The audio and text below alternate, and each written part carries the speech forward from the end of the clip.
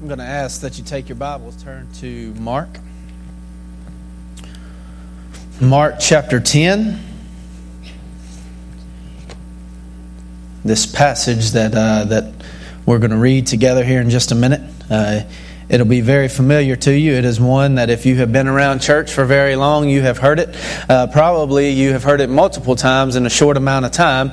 But that's all fine and good because we believe that this is the living Word of God and that we can read the same passage and it can speak to us in many different ways. And that is what my hope and my prayer has been this week as I prepared for this. I want to just kind of catch you up. I am the chaplain there at Fire District 1, which is there in Logansport. We do some stuff throughout the parish when critical incidents happen, and most of my work honestly is done within the fire service, so it's dealing with the firemen and those associated with the first responder side of things. A lot of my responsibility deals with them, not necessarily with the public. That does take place from time to time, but most of what I do as far as the chaplaincy role deals with the guys that are actually working in the different scenes and in the different agencies that respond to the tragedies that we see throughout our parish and the state and all of that sort of stuff. We've that was kind of unheard of, except for the last few years, to have a chaplaincy program, but that is gaining traction all across the nation, but more importantly here in our area. It is a much needed ministry, and I'm very thankful that God has led us and called us to that, because 99% of the time when we are paged out, so I do the chaplaincy stuff. Most of you know that I guess the fire department in Logansport would not be able to, provide the needs of a full-time chaplaincy position. So throughout the last few years leading up to being full-time with the fire department, I began getting different certifications and that sort of stuff. So I am a firefighter. I do have my EMT, and so I do all of that side of things too, but the chaplaincy stuff is on the back side of that. And so I deal with everybody from Logansport to the other side of Mansfield. I also work in Keachai and Stonewall. So I'm all throughout the parish when it comes to what I do. But the one thing that is the same whether you're in Logansport, Stanley, Mansfield, Stonewall, Keachai, is that tragedy happens. Tragedy happens. It doesn't matter where you are. We all have experienced that. We have all seen that in our lives. You don't have to leave the news on very long to see where tragedy has stricken daily in various ways throughout our area, throughout our nation.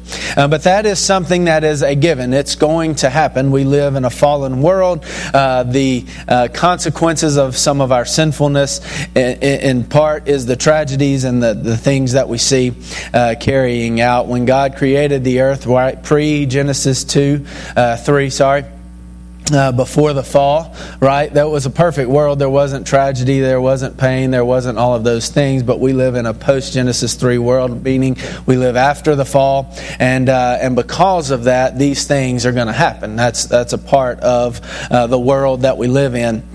This morning, I want us to look at not necessarily a physical tragedy that has taken place, but I want us to look at a spiritual tragedy that takes place. When we read this story, we see the story of this rich young ruler, right? We're all familiar with that story.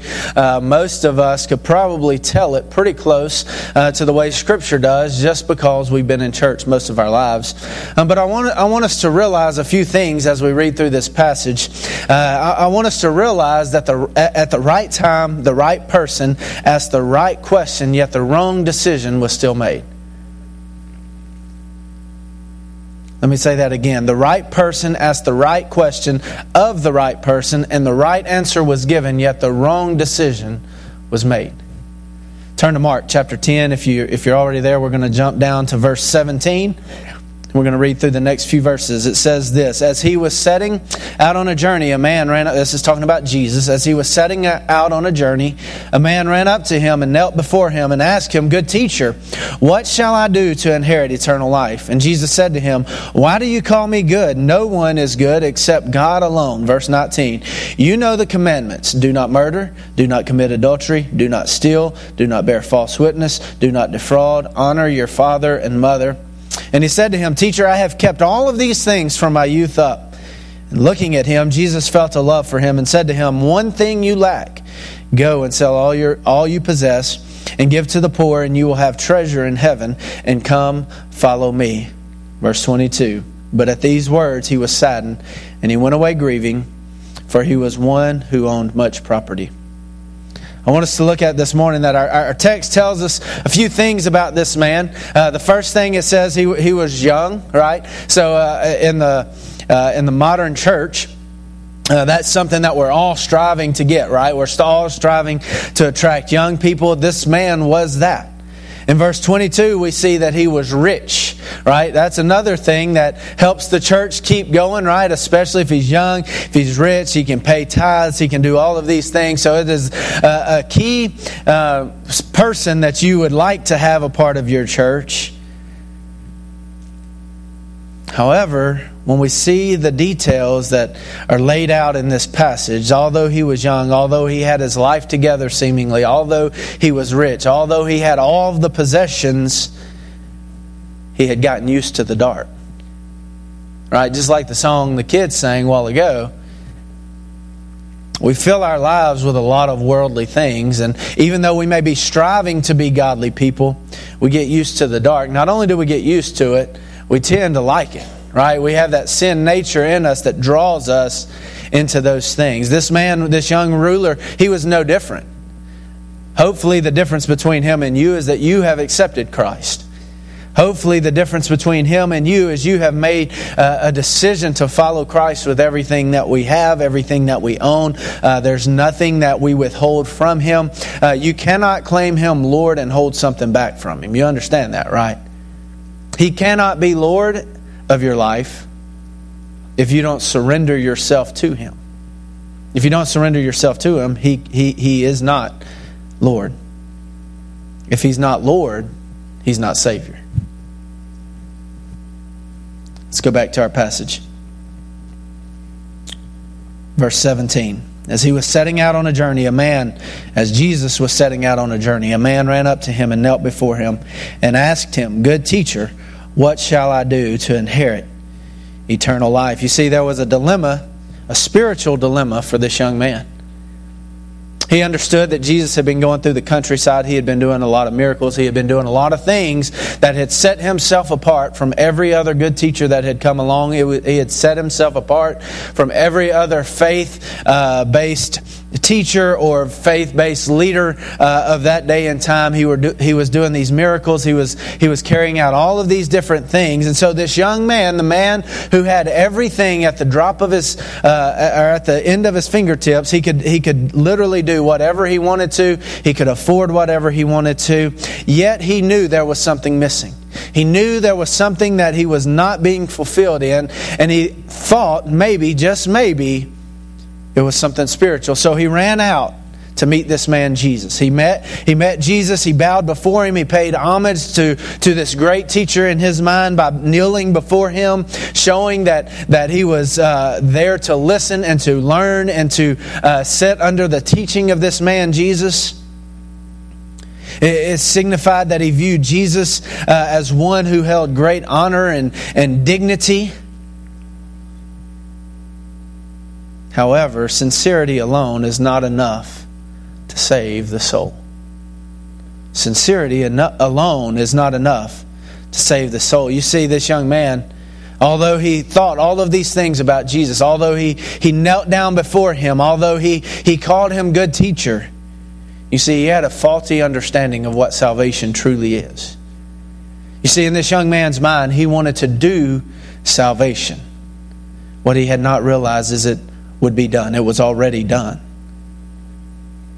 You see, for us, we can look back on the story and it's very easy. It's kind of like old Peter, right? It's very easy for us to cast doubt or to point the blame at Peter for sinking when he stepped out on the water, right? Because we can look back and we would never take our eyes off of Jesus or stray away from the things that Jesus would want us to do. So we can look back and we can kind of say, oh, Peter, he didn't really have his act together, right? Because we would never do anything like that, right? I couldn't. I can't say that. But this young man, he had a faulty understanding of salvation. He thought his salvation was something that he could do, something that he could buy, something that he could provide for himself. Yet he did not realize that the only salvation that he could have is through Jesus Christ alone. And he missed that. Not only did he have a faulty understanding of salvation, he had a faulty understanding of himself. I just alluded to that in my asking, could we point our fingers at Paul or Peter and say how sorry of a man he was that he took his eyes off Jesus? Many times we view ourselves through a lofty lens that does not exist. Many times. I'm guilty of that. I would venture out and say probably most of us in the room, if not all of us, have that. We have a faulty understanding of actually who we are and who He is. You see, this rich young ruler thought because of his possessions, thought of the things that he had done in his life, thought of all the maybe charitable events or donations that he had made, that everything would be okay. As you get into the passage and you read that he talks about, Master, I have kept every one of these commandments that you've done. Many of us can't even say that. This man could. He thought he would be self-reliant, that he could drum up his salvation within himself because he was putting his faith and his understanding in himself. But oh, what a tragedy that is. So he had a faulty understanding of salvation. He had a faulty understanding of himself. And he had a faulty understanding of the Savior. You see, when he referred to him as Master, that kind of leads us astray in our modern language, because when I think of master, I think of someone who rules over, someone who leads, someone who is the presiding person over whatever. He's the master of. So if I'm the master of my house, then I would be the one over my house. If you are the master of something else, my mind goes to, okay, he is the person in charge of that. However, when we read this, he's simply calling him a good teacher. In fact, he refers to that just a little bit farther down in the passage. You see, he didn't see him as the way, the truth, and the life. He saw him as a way, a truth, and a life. Right? There's a big difference in that. You see, Jesus says in John 14:6, I am the way, the truth, and the life. No man comes unto the Father except through me. Talking about himself, Jesus. This rich young ruler, he viewed him as another teacher, just someone who was passing the word along. He did not view him. He did not understand the deity of who Jesus was. So he had a faulty understanding of salvation. He had a faulty understanding of himself. He had a faulty understanding of the Savior. But isn't it great that even when we are messed up in the head, right? If we're honest about it, it happens, right? Even though when we get our thoughts and ideas twisted, God lovingly guides us and God lovingly directs us back through His Word or through an individual to draw us back into Himself, to get us back on the right path. And so not only do we see the desperation that this man was in, the desperation that he needed something, he was longing for something that he had never been able to buy, never been able to provide for himself, never found within himself. We see that God opened his eyes and He provided the answer, and we see a spiritual discovery in this man's life. Let's go back to our passage, verse 17. As Jesus was setting out on a journey, a man ran up to him, knelt before him, and asked him, "Good teacher, what shall I do to inherit eternal life?" Verse 18, and Jesus said to him, "Why do you call me good? No one is good except God alone. You know the commandments: do not murder, do not commit adultery, do not steal, do not bear false witness, do not defraud, honor your father and mother." And he said to him, "Teacher, I have kept all of these things from my youth up." Verse 21. Looking at him, Jesus felt a love for him and said to him, now, aren't you thankful that when Jesus looks at us, He has love for us? He has mercy and grace for us. Looking at him, Jesus felt a love for him and said to him, "One thing you lack, go and sell all you possess and give to the poor, and you will have treasure in heaven, and come and follow me." You see, as this young man spoke with Jesus, the Lord revealed the truth to this young man in two very important areas. One, he learned of his spiritual condition. Right? This young man, God lovingly pointed out to him through Jesus his true spiritual condition. During this interview with Jesus, he was confronted with the reality of truly who he was. Let me interject here. You can never be all that God wants you to be without God. You can never accomplish all the things that God has laid out for you to accomplish without God working through you. This rich young ruler, he had done all the things that could make you wealthy, that could make you like, that could make you rule over someone in that day and time. Yet, he was lost as a goose. He didn't have any hope. He was still longing for something. Out of everything he had bought, out of everything that he had spent his money on, out of all the relationships that he had formed in all of his life, there was still a yearning, a longing deep inside of him. And I think deep down inside he knew it could be found in this man Jesus. That's why he ran to him, right? I think he realized that he didn't get to that position by being dumb. All right, he didn't get to that position of being rich and young and a ruler and over lots of things. He didn't get in that position by not being able to tie his shoes. Right? I mean, he had to have some cognitive ability about himself to be able to get into the role that he was in. And I think deep down inside, he had already reasoned out in his mind, I can go to this man Jesus and he can almost put his stamp of approval on what I have done and who I am, because I have done so good and I have been in all the right places. I've said all the right things. I've given to all the right things. Yet the issue was he was still trusting in himself, and he can never be all that God wanted him to be without God. In fact, we see in verse 22, he realized that he was really poor, right? Because in the whole scheme of things, when no matter how many worldly possessions we build up, no matter how many things we have set back, no matter what type of legacy we are leaving to our family members who are coming after us, all of the worldly things, all of the possessions, all of the money, all of those things are going to pass away. Right? Those things don't last for eternity. Right? We Brother Richard, I've had the opportunity, I can't tell you how many funerals I've preached. A number. I don't know. But one of my favorite things to say in those moments, if it's true, is be thankful for the legacy that your loved one left in you, not necessarily to you. You see, the things that we leave in those coming behind us are the things that matter. Sure, many of us are blessed beyond anything we deserve.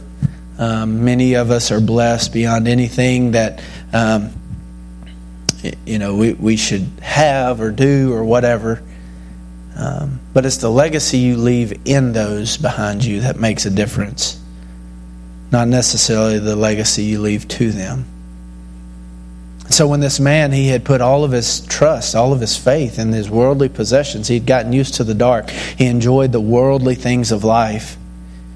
Yet this man Jesus, the one who I believe, again, he had reasoned in his heart to be able to either A, put his stamp of approval on him and say, hey man, you got everything going, you're good to go, or tell him what he could do to attain his own salvation. Basically, that's what he was asking him. What more can I do to be saved? Well, that goes back to the faulty understanding of salvation, right? It goes back to the faulty understanding that there's nothing we can do. It's a gift that has been given to us. So through his interaction, through his discussion, through his interview, if you will, with Jesus, he discovered he was really poor. You see, money can buy a bed, but it can't buy sleep. Money can buy food, but it can't buy an appetite. Money can buy a house, but it can't buy a home. Money can buy a diamond, but it can't buy love. Money can buy a church pew, but it can't buy salvation. He had all these worldly things, yet he was longing for more. Not only did he discover he was really poor, he discovered he was really in a pretty pitiful situation. You see, he arrived to this man Jesus thinking in his mind, I'm a moral man. Out of all these commandments that he knew, out of all the law that he had kept, he could check every one of them off. Done all of those since my youth. He'd been in the right places. He had been around the right people. For crying out loud, he was standing at the feet of the Savior. Yet he was in a pitiful, pitiful position, and he was still lacking. Look at verse 18 through 20. Jesus said to him, why do you call me good teacher? No one is good except God alone. You know the commandments. Do not murder, do not commit adultery, do not steal, do not bear false witness, do not fraud, honor your father and mother. Verse 20, and he said to him, Teacher, I have kept all of these things from my youth up. Looking at him, Jesus felt a love for him and said to him, one thing you lack, go, sell all you possess and give to the poor, and you will have treasure in heaven. And come, follow me. You see, even though he owned anything he wanted, he was a ruler over many things. In fact, he was still just really a prisoner to all of those things. What a pitiful, pitiful situation this man was in. Through this interaction, through this conversation that this rich young ruler was having with the Savior, Jesus, and the direction that Jesus was giving him, there were some things that he learned about Jesus in that moment, in those moments. One, he discovered that Jesus was patient. He discovered that Jesus was patient. I am very thankful that Jesus is patient with us. I'm very thankful that Jesus is loving with us, because there's a lot of times that I get things wrong.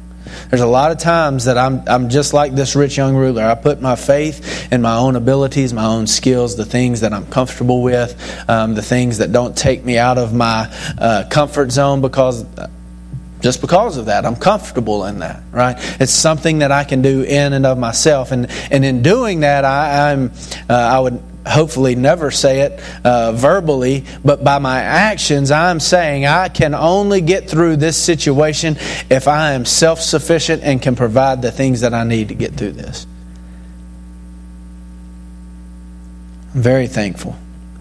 Just like this rich young ruler found out that Jesus was patient. He also found out that Jesus was very plain. He didn't pull any punches. He didn't fluff him up. He didn't pat him on the back. He just simply told him, he didn't disagree that he had kept all of those commandments. He just said, there's one thing you lack. It's very simple. There's one thing that you lack. Go and sell all you possess and give to the poor, and you will have treasure in heaven, and come, follow me. He merely tells the man, look, with all of his power, with all of his possessions, with all of his positions as a ruler, with all of his prestige. The only thing that mattered was a relationship with him. He also discovered that Jesus was very precise. He gave him a threefold command. And in so doing these three things that Jesus told him to do, then he would have eternal life. It's very plain. It's very simple. It's very precise. The first thing he tells him is, go and sell all you possess and give to the poor. Jesus was telling him, look, if you're going to truly surrender to me, you're going to have to get rid of all of these things that you've made God of your life for forever. By liquidating all of his possession, this would release him from the bondage, the slavery of his possessions, that which was his present God at that time. So he said, go sell all that you have and give it to the poor. The second thing he says is, take up your cross. Right? Come follow me. By taking up his cross, he was saying, you will willingly identify with who I am. You will willingly identify to my lordship as Jesus Christ and his death to come and resurrection. And lastly, he told him to follow me. See, that is the crux of the matter. Follow me. You see, the young man, he was called to a place of decision. He was called to where he had to decide to whether to leave his old life behind and go with Jesus, or to turn away and continue on in his sinfulness. You see, Jesus' call is very precise. It was very precise for this young man. It's very precise in our own lives. He simply calls. The call is very much the same. He may not specifically tell you to liquidate all your possessions, but I can guarantee you beyond a shadow of a doubt, he is calling you to turn away from the things that you have in your life that are your little g gods. That may not be money. That may be a relationship. That might be various other things. Very well may be possessions. But he tells us to forsake all others, committing ourselves to him. Take up thy cross. Take up the cross of Jesus. Follow him in the example that he left for us, and to follow him with everything that we have.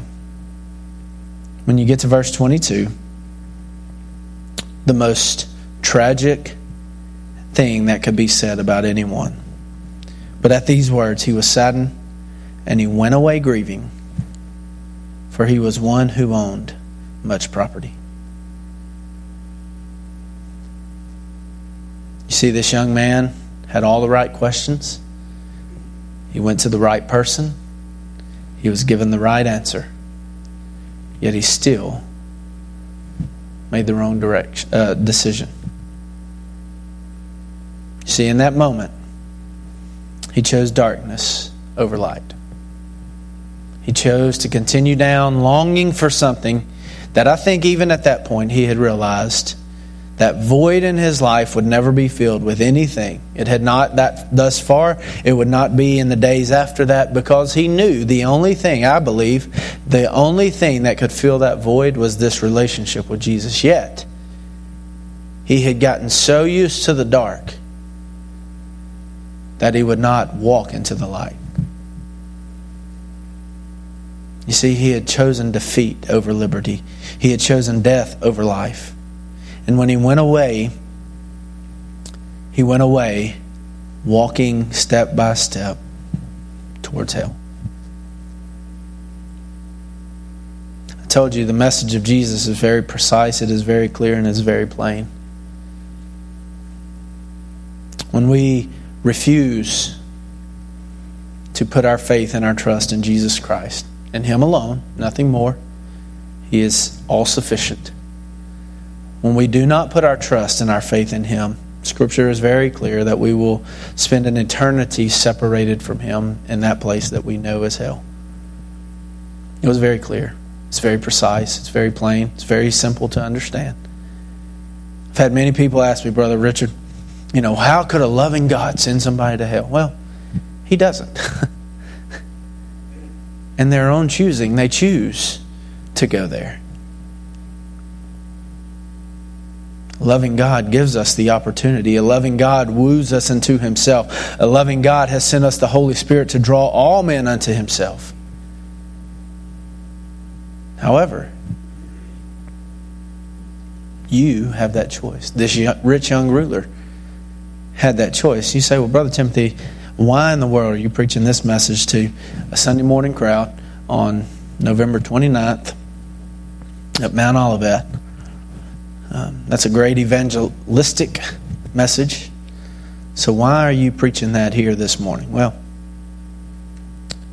if I were to ask you who is the greatest preacher, modern preacher in our time who has passed away now, who would you all say?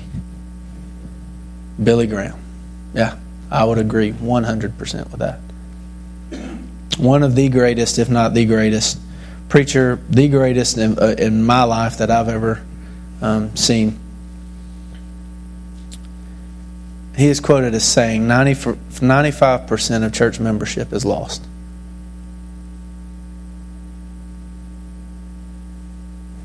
What are those reasons? I don't know. Is that even an accurate number? Lord, I hope not. But what if?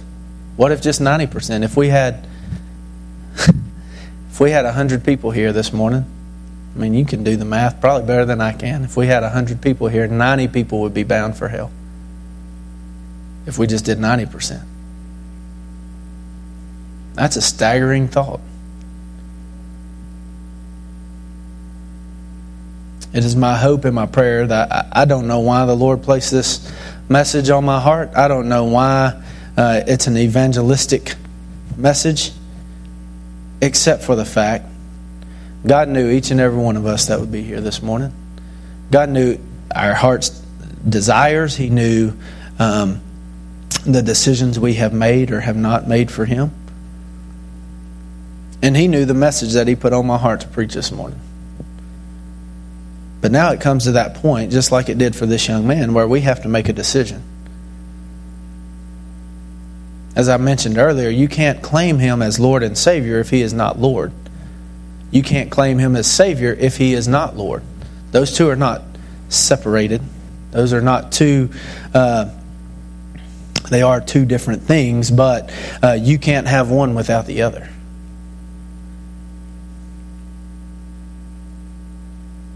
So my question for us this morning is, what are the things in our lives, just like this rich young ruler, that we have elevated above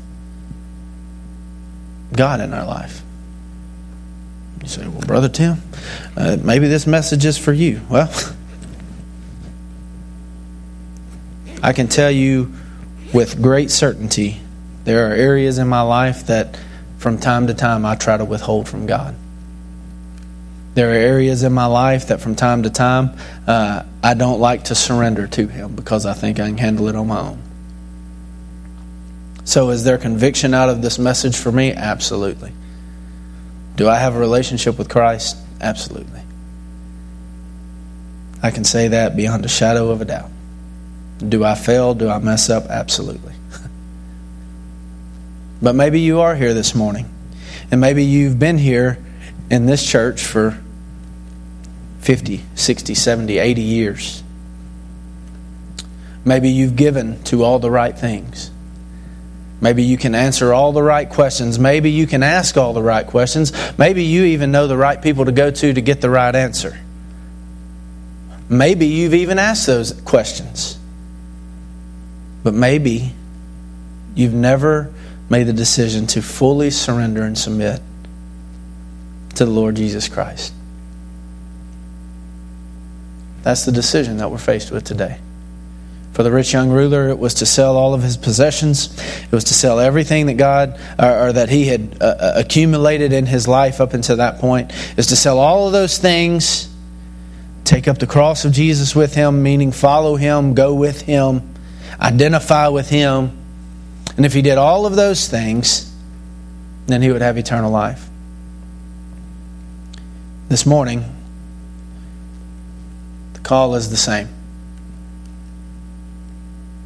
Again, you may have been in church.